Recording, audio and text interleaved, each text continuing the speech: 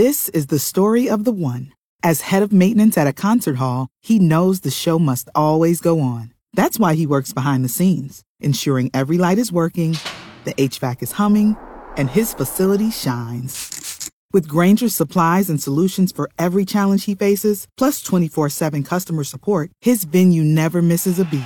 Call quickgrainger.com or just stop by. Grainger, for the ones who get it done. It reminds me, did you hear that story? Two ladies went into a Dollar General here a few weeks ago, and they took a fake $1 million bill, and they were trying to buy gift cards.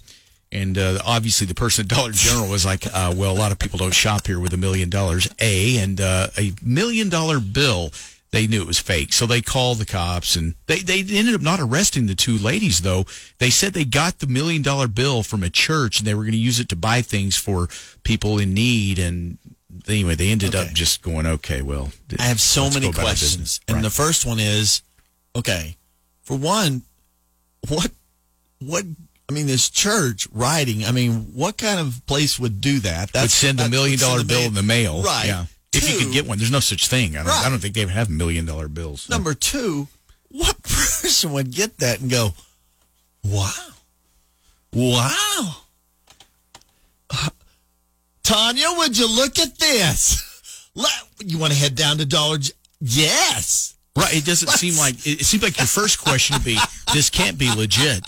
Right. It wouldn't be, well, $1 million bill. Let's go buy a lot of nice things for people. But, you got to appreciate their generosity, I guess. At least you have to tip your cap to that. It's from the church? Honey, let's just go. Let's just go easy on this. Let's not spend a lot right now. We don't want to go overboard. But yeah, $1 million bill, but there's they don't even make those. And it sounds like they were serious. We got it from the church. Well, clearly they must have had something going on because the other girl that was with the lady that tried to pass the $1 million bill, the other lady goes, I don't know what she's doing. I was just along she said she needed to run some errands, so I was just riding along. Imagine the lady taking the $1 million.